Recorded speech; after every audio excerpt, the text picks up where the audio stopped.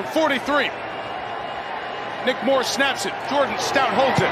Justin Tucker wins it for Baltimore.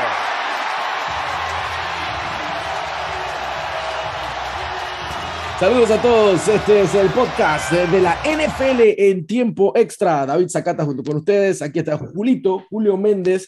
Hoy David Zamudio no le dio el tiempo para participar. Qué casualidad, tras tremendo triunfo de los New England Patriots, no va a estar David Zamudio. Pero bueno, algún comentario seguro estará haciendo o volverá a repetir en radio en los próximos días. Nosotros vamos a hacer un repaso completo de lo que fue la NFL durante este fin de semana, como ya es habitual en este podcast. No nos perdemos ningún detalle. Bueno, si nos perdemos es por un tema que se me explotó la computadora, pero no por sí, ¿Cómo está, Julio? ¿Cómo está David Sakata? Oye, yo tengo que pedir disculpas tanto a ti como a David Zamudio. Quedé mal de Washington. Hey, fantástico. Cuarto y gol, perdón, primero y gol en la 2. ¿Cómo tú no vas a meter ese TD, papá? ¿Cómo tú no vas a meter ese TD? Entonces Carson Wentz tira un interception. Pero viste las declaraciones de Ron Rivera. ¿Sabes qué? Estoy blackout o sea, me dice el favor. No, pero creo que las declaraciones son de ayer. Yo no he visto nada, que todavía estoy afectado. Te hacen el pass interference, te dejan en la 2. Hey. Yo te iba a escribir para que las vieras. Diami Brown venía a meter 2 TD y tú quieres meter la bola. Vaya, ni Mahomes mete ese balón ahí, esa 2 veces. Ya lo han perdonado en el segundo down. Hice la misma jugada en el tercero. Interception, se acabó el juego. En casa, no puedes arrancar 1-4. No puedes, menos en esta división. O sea, se les olvida a veces que Washington no puede estar en esto. Ya es un tema. Bueno, empezamos con mi descarga. Ya es un tema que se acostumbra, pero Washington no está para estar en estos temas, estos menesteres. Supuestamente Carson Wentz es el mejor quarterback que han tenido los receivers. Regresó Robinson después del tiro que le metieron en la pierna. En casa, Titans que venía ahí, tú sabes, una sí, una no. Pégale a esa gente, hombre. Yo lo que escucho a Ron Rivera decir después del juego. ¿Qué dijo ese tipo? Ron Rivera, a él le preguntan ¿dónde se marca la diferencia de los equipos en la división? Y él dice, quarterback, o sea, esto es una liga de quarterback. Los buenos quarterbacks adelante. Yo me quedé pensando, pero aguanta. Ya que tú tienes un mal quarterback. No son ni siquiera eso. ¿Sabes? Los Cowboys tienen un replacement, tienen un banca liderando. Sí, no me digas a mí, o sea, me pareció muy extraño. No es que sea la divina pomada. No lo pensé tanto anti Carson Wentz, lo tomé aquí, pero espérate, siento que la respuesta, o sea, tú la dices con esa idea y quizás está pensando en Dak. En Dak y en Jalen Hurts. Porque Daniel Jones te tomó 3 años ese proyecto. Parece que las cosas no son tan malas con Daniel Jones, pero o sea, todavía la vez pasada que perdieron le echamos la culpa a Daniel Jones, que tuvo una mala tarde. Me pareció rara la declaración. Mira, yo quedaban 19 segundos. O sea, no sé. Yo estaba aquí en mi casa. Espérate, íbamos para una sesión de fotos. Espérate, que este juego se tiene que acabar y los tenemos. En casa, la gente metía en cancha, mi 2 iba ahí, le vamos a los Red. O sea, y el juego se había dado bien. Diami Brown aparece. Diami Brown era el hombre de la velocidad el año pasado. No sé qué le metí. Clase de catch de Diami Brown, esa con una mano, ¡pop! Pero yo no sé. El problema con Wentz es que como que el clutch, o sea, lo que lo estoy viviendo ahora como que ya como muy QB, en el clutch como que flaquea. Y si te vamos más atrás con el tema de Colts, no recuerdo bien las razones reales por las cuales ellos perdieron con Houston, con Jacksonville fue para quedar fuera de los playoffs, pero fallaron el clutch. Sí, ya te digo, al mismo tiempo Rivera dice no se arrepiente de nada de haber contratado a Carson Wentz, pero es raro ese tipo de declaración. Empecemos porque el quarterback de Washington era Garoppolo. Como el tipo tuvo un tema ahí que se iba a operar, de que, bueno, vamos con el plato de segunda mesa, pues este tipo no nos queremos meter en ese problema de lesiones. Y se fueron con Carson Wentz. Yo hubiese estado cool con cualquiera de las 2 decisiones. no te voy a decir que prefería uno sobre el otro, quizá un poco más a Garoppolo, pero uno, por lo que estamos viendo. Pero Washington, además de tener y esto no es el Washington Cast, ni el Commander Cast, ni la comandancia, tiene, o sea, Wentz es el quarterback más saqueado de la NFL, y eso es una de las razones por las cuales él anda así como que es errático, porque apenas pide la bola, ¡hop! Y ya tiene media humanidad encima. Entonces, va un poquito más allá de lo de Wentz, pero cuando tú ves la toma de decisiones de él en ese último, en ese última, porque le regalan, oye, el segundo y gol facilito. Yo dije, bueno, aquí la cosa está complicada porque estamos como a 30 yardas, mandan el pase a la esquina allá, interfiere. Belleza. En el alrededor, no tienes apuro porque tienes 19 segundos. Obviamente tienes 4 oportunidades. No hubo 4, hubo 3. Bueno, no se dio, Julio. A nadie le importa a Washington. Empezamos. No, empezamos con modamente. Vale, aquí tú sabes que hay que desahogarse. Si no es aquí, ¿dónde, Julio? Y a eso le agregamos bueno, el triunfo de los Titans, ahí muy cerca estaba para Washington. Voy a agregar con la mía, el partido de Taysom Hill, el partido de Andy Dalton, esa combinación puede ser la solución. Alvin Kamara, Sakata regresó. Puede ser la solución, Julio, puede ser la solución. Ahora, la defensa de Seattle permite mucho y creo que hay crédito aquí para entender que se hizo lo que se tenía que hacer para explotar, para abusar de esos aspectos defensivos donde falla el equipo de Seattle y tenía que darse. En un momento se aprieta el juego, hay ajustes todavía de la defensa que a mí me quedan pendientes, pero también tengo que ver una serie de situaciones donde para este partido, creo que ya lo mencionaba el día viernes, la cosa no pintaba bien porque había mucho fuera. De vuelta, este partido lo gana Dalton con Taysom Hill y con Kamara, pero sin Michael Thomas. O sea, los Saints a full todavía no los hemos podido ver. Jarvis Landry tampoco está, tampoco estaba Jarvis Landry. Jarvis Landry. No, totalmente. Landry es importante en lo poco que ha podido aportar, lo ha hecho bien. Pero lo que yo sí creo, Julio, y si se nota mi tono, se nota la diferencia, es que si el señor Dennis Allen no se da cuenta que este es el camino, esta es la solución. Mira, tú me puedes decir a mí, y yo te compro la idea, este sistema está hecho para Jameis Winston. Y yo te voy a decir, ok, el sistema B, que el que se está usando con Dalton, es menos, o sea, es más conservador. Pocas veces vas a ver toda la capacidad que tiene más.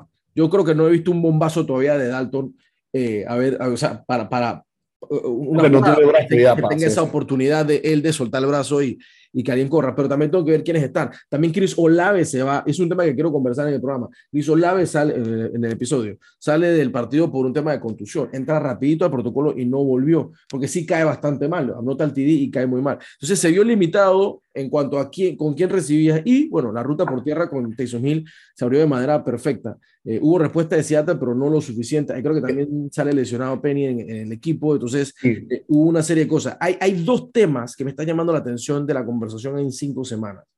La primera es el caso de las contusiones, que tras lo de Tua, ahora todo es llamativo. O sea, no hay chance de nada. Es más, el caso a Teddy Bridgewater en ese partido, donde Miami pierde contra los Jets, el resultado ahí fue 17-40, ganó. O sea, Teddy cae y ahí nadie corrió chance. Chao, Teddy, se acabó el juego. O sea, honestamente ni me acuerdo el quarterback que usó Miami, que es un pique de 6ª ronda, pero es lo que había y bueno.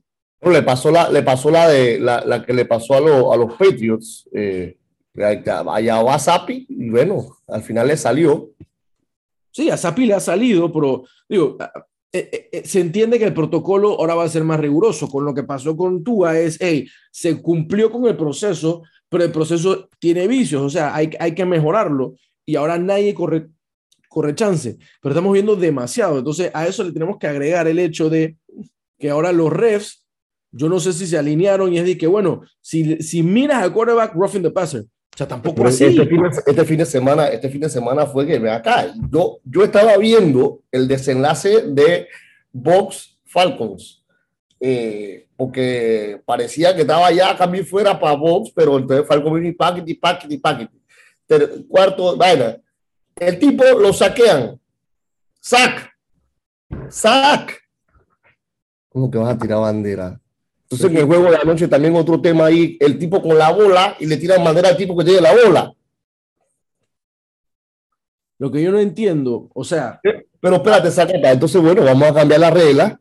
Pero es que y entonces Yo creo que ya cambiaron, no nos dijeron. Le pones una bandera al quarterback y que no se puede tocar y bueno, se la quita pues exacto. Y si lo tacleas, entonces sí es. Y el rough, sí, porque al parecer. No, es que eso mira, y Drew Brees en su Twitter, él disparó porque dice, hey, pero es que no puede ser. O sea, el quarterback se está quejando de que, o sea, si. Oye, yo me quedo con las declaraciones del mismo Brady. I don't throw the flags. O sea, yo no tiro las banderas. No, pero él presiona. Yo estoy seguro que eso es Brady Rules. A mí eso obviamente él presiona, pero dentro del Bradismo, él tiene que saber que ese flag estaba en panga. Ese flag está en panga, pero te aseguró el partido. O sea, yo. Pero es que si se lo tiran a Wentz, yo voy a con los Bucks lo he visto, porque he visto los juegos que juega New Orleans contra ellos y usted sabe qué pasa cuando yo aquí vengo. Sí, mira, yo me manda la llorería, pero yo era escéptico con esos comentarios de las reglas Brady, pero ese ejemplo que quede para la posteridad, en cualquier momento que tú pienses que no, que bueno, ahí está. Ese video, oye, el tipo pesa 300 libras. El objetivo del fútbol americano es tumbar al rival. Tumbar, esto no es basquetbol, ni siquiera es tumbarlo. Y bueno, sí, la cosa es que viene el tipo, 300 libras. Tú piensas que hay que ponerle unos frenos de Fórmula 1, que no sé qué esperan. Tumba. No fue que el tipo lo levanta en el aire y le hace una suplex. No. O sea, yo creo que es un movimiento natural de juego que lo hemos visto en 1000 casos, pero y luego pasó también en el Monday Night y es que te quedas como, ¿ah? O sea, yo creo que se puede marcar. Como que la del Monday Night, o sea, no, y el ref dice no, lo que pasa es que fue de manera innecesaria. Pero es que el tipo, o sea. Es más, yo creo que hasta el lineman, él lo recibe y él recibe el golpe en el piso, claro. Está encima de él. O sea. No, el tipo dice, hey, tiene algo que ver con el tema de las costumbres, que no tiene que ver con eso. Y que, pero bueno, ¿qué pasó? Y que, o sea, suave con Brady, pues. Y que, ¿cómo así, man? O sea, le salía mejor y que, bueno, es que Brady tiene 45 años y con calma. Yo en unos casos así. Nadie lo mandó a regresar, no hay que hacerle favor a ese man.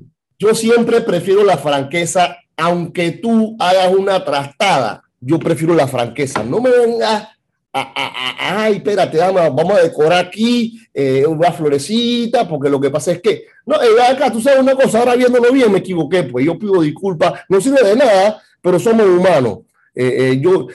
Mire de tú a ref, pues, y no, es que el tipo lo tiró de manera, queda peor, Sakata, queda peor. O tú no puedes controlar el movimiento a esa velocidad tampoco, pero bueno, eso habla un poco, ahí estamos haciendo lo diferente esta vez, hablando un poco del triunfo del equipo de los Bucks ante los Falcons, que iban dominando ese juego, parecía que iba a ser cerca de un blowout, van volviendo los Falcons, bueno, pero para esa jugada, parece mentira, pero es determinante, en el drive porque, bueno, le da... que no ganaban el juego, pero pierden la oportunidad que era muy clara y quedaban 4 minutos, 3 minutos para poder ellos por lo menos tener el chance de poner el juego en salsa. Al final Brady los terminó de liquidar. Falcons no le ha ganado jamás en su vida al equipo de Brady.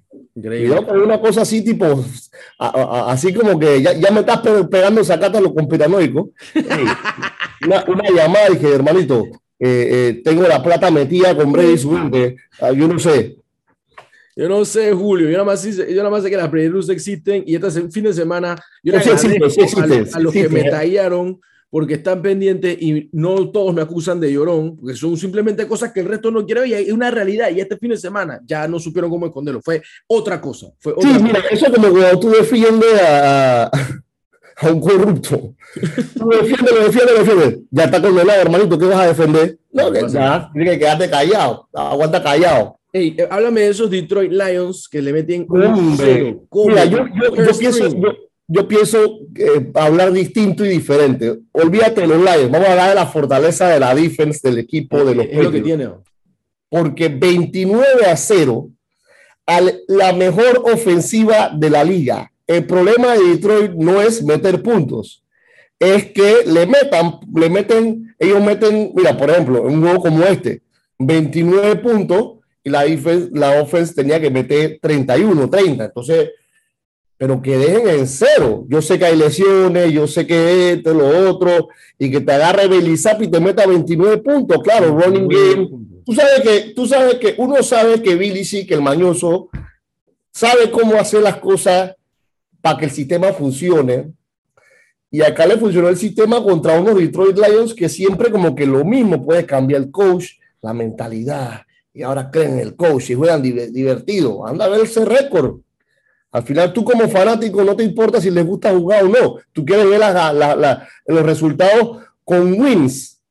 Entonces, la verdad que yo mucho mérito para esa defense y Judon y su gente de los Patriots que regresaron a su logo viejo. David Zamudio estaba muy contento. Nos falta ese play-by-play de David Zamudio, que bueno, estamos en tema y faltó hoy, que nos va a hacer falta su aporte, pero sí, es difícil estar todos y siempre lo tratamos de hacer. Pero sí, se lo mezcló con Mundial Sub-17 femenino en India.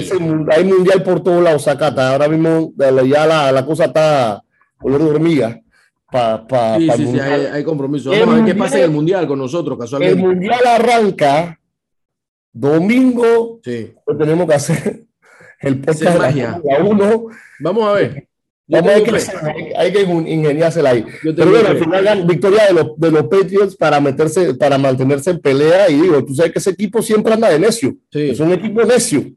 No se entrega. Oye, me sorprendió demasiado, y lo digo de verdad, el triunfo de los Giants en Inglaterra contra los Packers. Sí, esa no sé cuál fue más sorpresa, si esa o la de los Patriots, no porque ganaron, sino porque ganaron 29-0.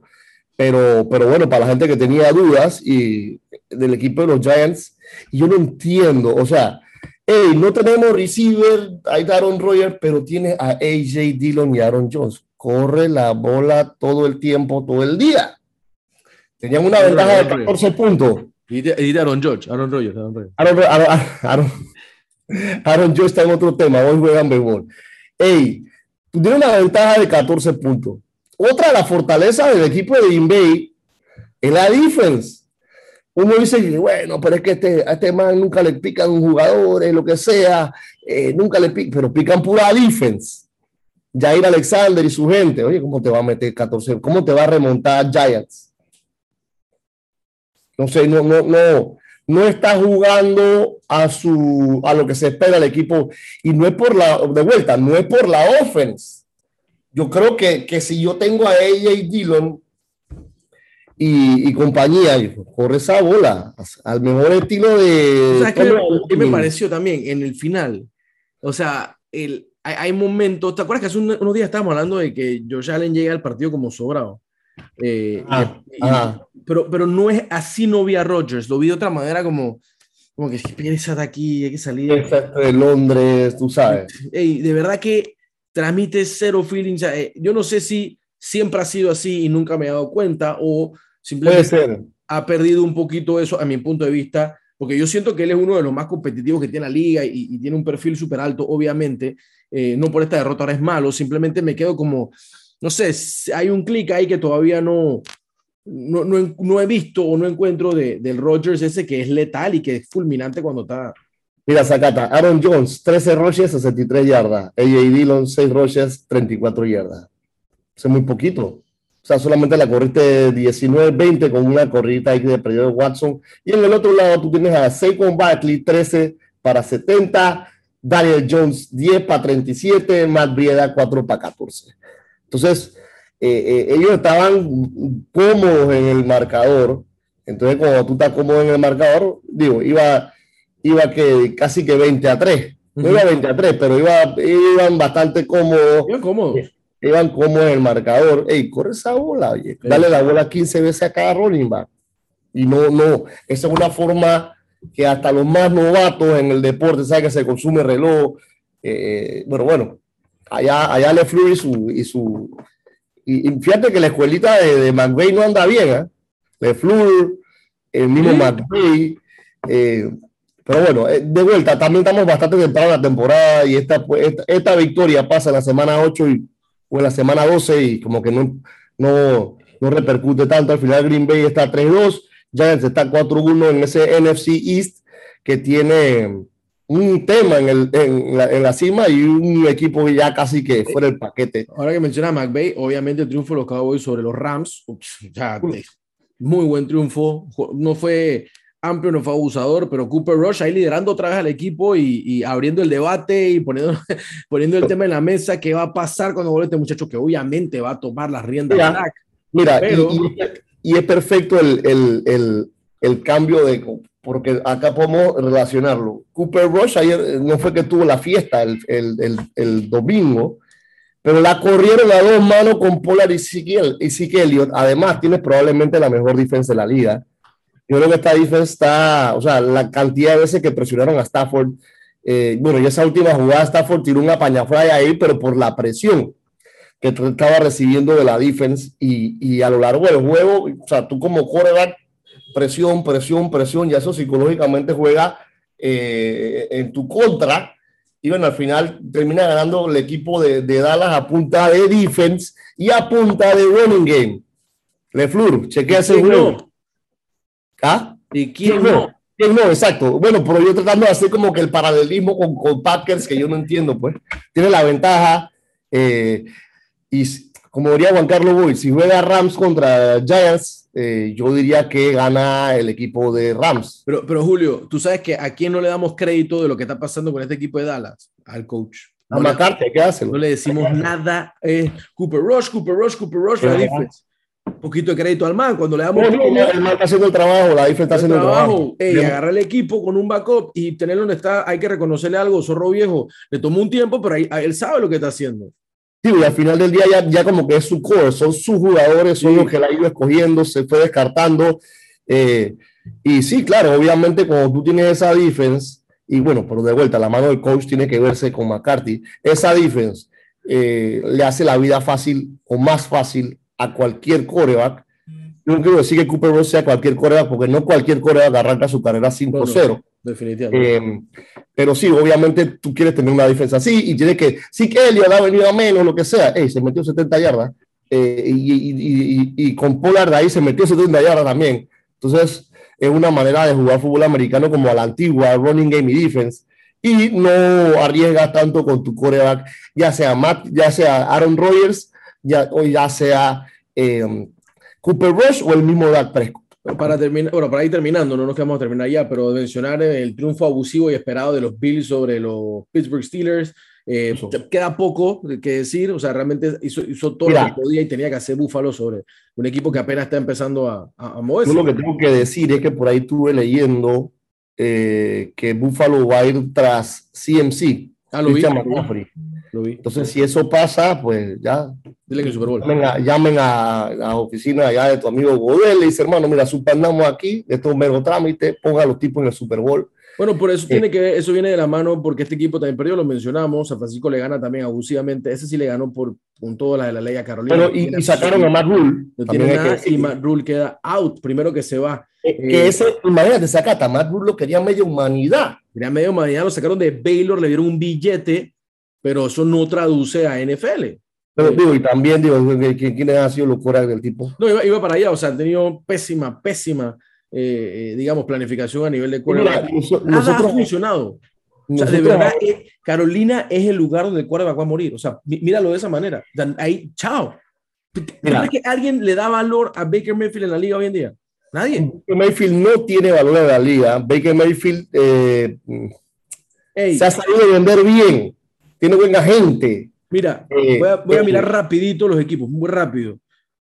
Quarterbacks que tienen más valor en la calle hoy en día que Baker Mayfield: Andy Dalton, Geno Smith, Daniel Jones. O sea, estoy yendo rapidito. O sea, vale que lo tenemos total. Bailey Zappi, Cooper Rush. O sea, Cooper Rush. Davis Mills. Hasta el mismo Heineke, el banca de Wentz. Davis Mills en Houston, que también ganó su partido. Baker Mayfield está hasta la guacha, man. No hay otra forma. Baker Mayfield, de vuelta, tiene muy buena gente. El tipo tiene como un ciclo, ¿no? De que, bueno, soy malo, sigo siendo malo, me cambian de equipo, gano un juego, le gana, quién sabe, hago un comercial, me cambian de equipo, y ahí se va. Y se ha ido, y bueno, mira, yo me puedo pensar, ¿qué quarterback uno se puede acordar de los Panthers? Llegaron al Super Bowl con Jake Delhomme. Y nada más Cam. Y Cam, sí, que se fue MVP. Después, esos dos, ya después de ahí como que En verdad, Cam se fue y no pasó nada. Cam se fue y no pasó nada, y Cam como que se fue al barranco abajo. Sí, por eso te digo, ahí la gente va a morir. Bueno, vamos a ir terminando, Julio, en los últimos minutos que nos quedan, hablar de tu MVP, Jalen Hurts, ganándole, sacándole la partida por muy poco al equipo de Arizona. Ese era el tipo de duelo que yo me esperaba este fin de semana entre esos dos. Sí, la verdad que este equipo de, mira, y no se habla mucho porque se mantienen ganando 5-0 para Filadelfia, Jalen Hurts y compañía, que vienen bien desde la temporada pasada. El cierre de Filadelfia y Hurts fue muy bueno, como lo tenemos en la división, sabemos qué está pasando, y para mí no es casualidad que el tipo esté jugando muy bien. Y bueno, en el tema digo, las lesiones que tiene este equipo de Filadelfia, pues se han sabido sobreponer a ellas, porque ahí estaba leyendo como 5 o 6 titulares fuera por lesiones o algunos tocados, pero bueno, eso también se ve la mano del coach,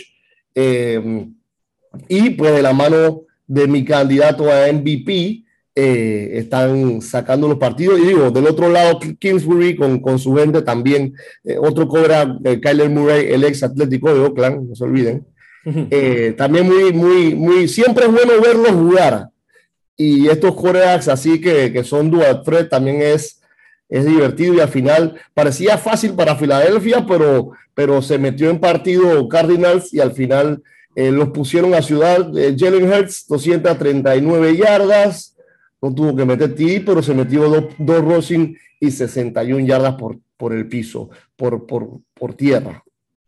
En el otro lado, Kyler Murray tampoco fue que hizo la gran cosa, pero 250 para un team interception, 4 rushes, 42 yardas. Son unos corebacks con características similares. El partido cerró bien, cerró entretenido como se esperaba. Lamar Jackson le gana al equipo de los Bengals en un partido muy similar también.